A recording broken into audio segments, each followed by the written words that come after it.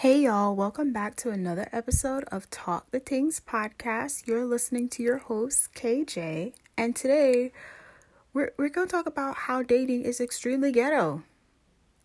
The ghettoest of ghetto things I have ever experienced in my life.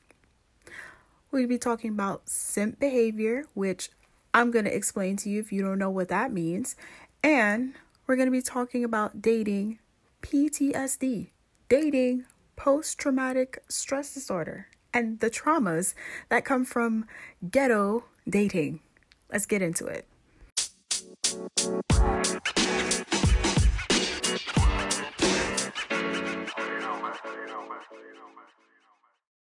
So, dating is ghetto. All right. So why has dating become extremely ghetto? At least for me, and this is all my opinion, I feel like dating has gotten really ghetto. And I've had multiple conversations with friends who are of the same sex as me and of the opposite sex about why dating has just gotten extremely ghetto. And one of the things that I've yielded from conversation with my friends is that, like, for starters, dating has gotten really ghetto because mindset change. We are not like who we used to be. And when I say that, I mean, it's this mentality of we have options. And because we're living in a world where it's like, okay, if this doesn't work for me, I'm just going to get something better than what I've had previously, then there's no reason to really stick around anymore or really try or really give it a big effort. You're just like, you know what? On to the next one. You're not giving me what I want. I'm not going to tolerate it. So on to the next one. And that goes with both parties. It doesn't matter if it's coming from a man. It doesn't matter if it's coming from a woman. Like, regardless of who it's coming from, like with that mentality of I'm not going to put up with your BS and I'm just going to keep it pushing. That's really why a lot of people don't really want to work, because they could literally just leave you and that's the end of it. And the cycle continues. So that's one part of why I believe that dating has gotten really ghetto now. But another reason why dating has gotten ghetto, and this is from my observation, is I feel like men are now verbalizing their worth and they're realizing that. And because they're realizing their worth, some women can't take it. Some women are just like, oh, the audacity of him realizing that he's worth something. He's independent. He's handsome. He's not a piece of meat. He's not like a punching bag that you can just, treat poorly and this, that, and the third. Like, no, I am a man and I deserve to be treated well and I deserve gifts too. And I mean, I probably sound very sarcastic right now, but that's literally it. Like, men are standing up for their rights. And honestly, you deserve a hand clap. Congratulations. Y'all know your worth. And it's really good because women have known their worth for the longest. And we've really fought for our worth. So now that men are doing it, it's like, wait, no. You're supposed to be my, my thing that I can use when I need you to. And some men are fine with that. We're going to get into that. That's called simp behavior. But, yeah, like dating has gotten really ghetto because some people just can't stand that, like, somebody's fighting for their rights and they know what their worth is. Or another good thing is, there's options. There's other fish in the sea. So it's like, why am I going to really struggle with this fish? So that's part of the reason why dating has gotten so ghetto. And if anyone has any other reasons as to why dating has gotten so ghetto, if not for you, but from what you observed, please feel free to comment and let me know and I could share it on a later podcast. So simp behavior. I just want to go through the definition of what a simp is and then really talk about it.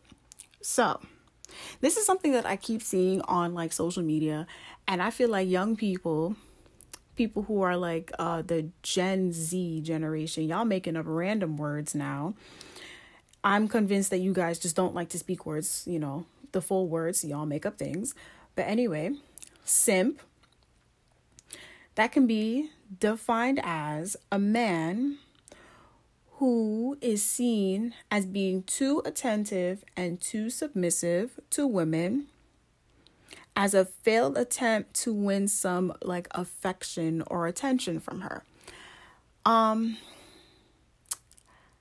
As a woman, I'm not going to see anything wrong with the simp man, in a sense of like, I want him to be attentive to my needs, and I want him to obviously be attracted to me and like want some affection and attention from me. And, eventually it would blossom into other things. But I just feel like some men do too much, and that's the problem. Like, some men like overdo it, and the woman is not giving too much attention and like reciprocating the energy so much, where he's like a big giver and she's like a big taker and not really giving anything in return, and your glass is emptying. Meanwhile, she is just like reaping the benefits. Therefore, you are now a simp. You are now someone who's been giving, and she's not gonna give you anything back. She's just accepting. And now you're just like, damn, like, I've done all this and like she's not giving anything back. Well, sir, don't know what to tell you. But I just want to bring up this guy that is like real poppin' when he comes up on Spiritual Word. I'm convinced he's a former simp, but he went on Beyonce's internet and he posted this meme, and the meme said, "The best gift a man can give his woman is his time, his attention, and his love." I read that and I was like, beautiful. I would love to be given someone's like time and energy. Like, time is something we cannot get a return on. We cannot get a receipt for that. We can't get it back.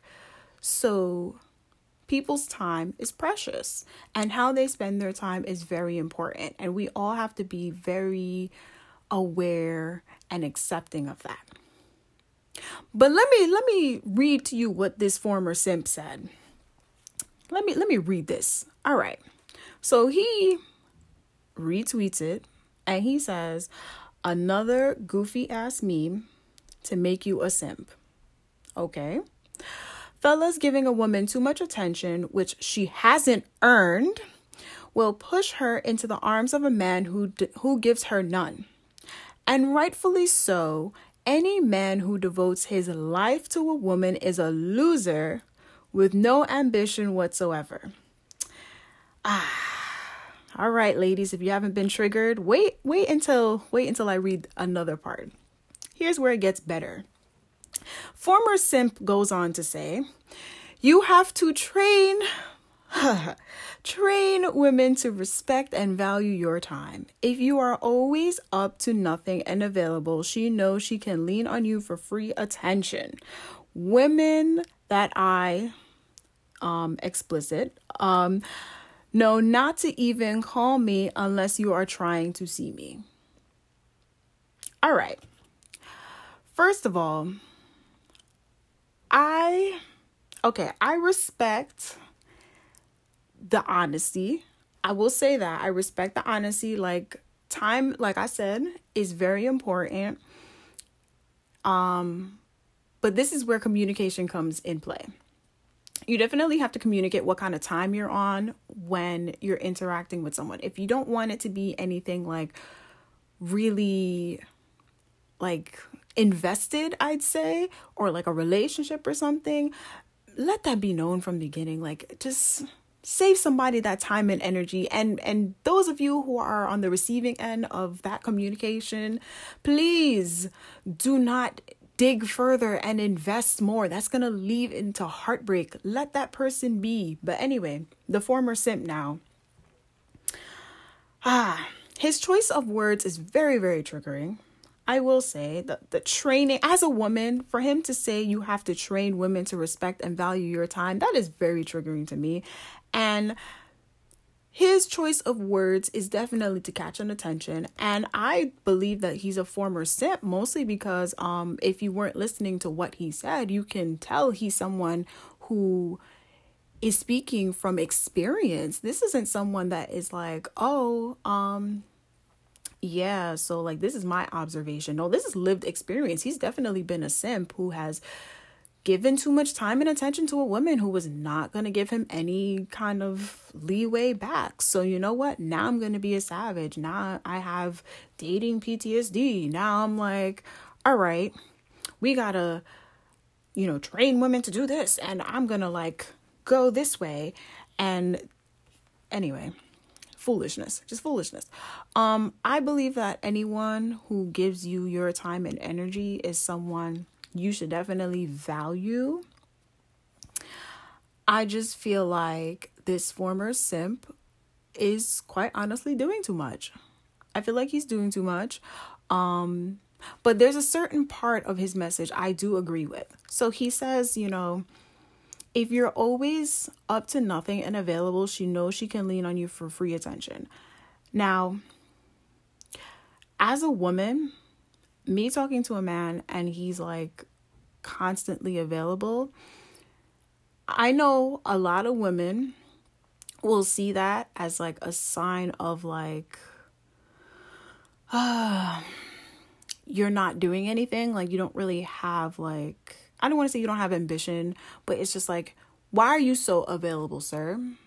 You don't have a job. You don't have this, that, and the third going on. Like there is a difference between prioritizing your time and making that person a priority versus being too available.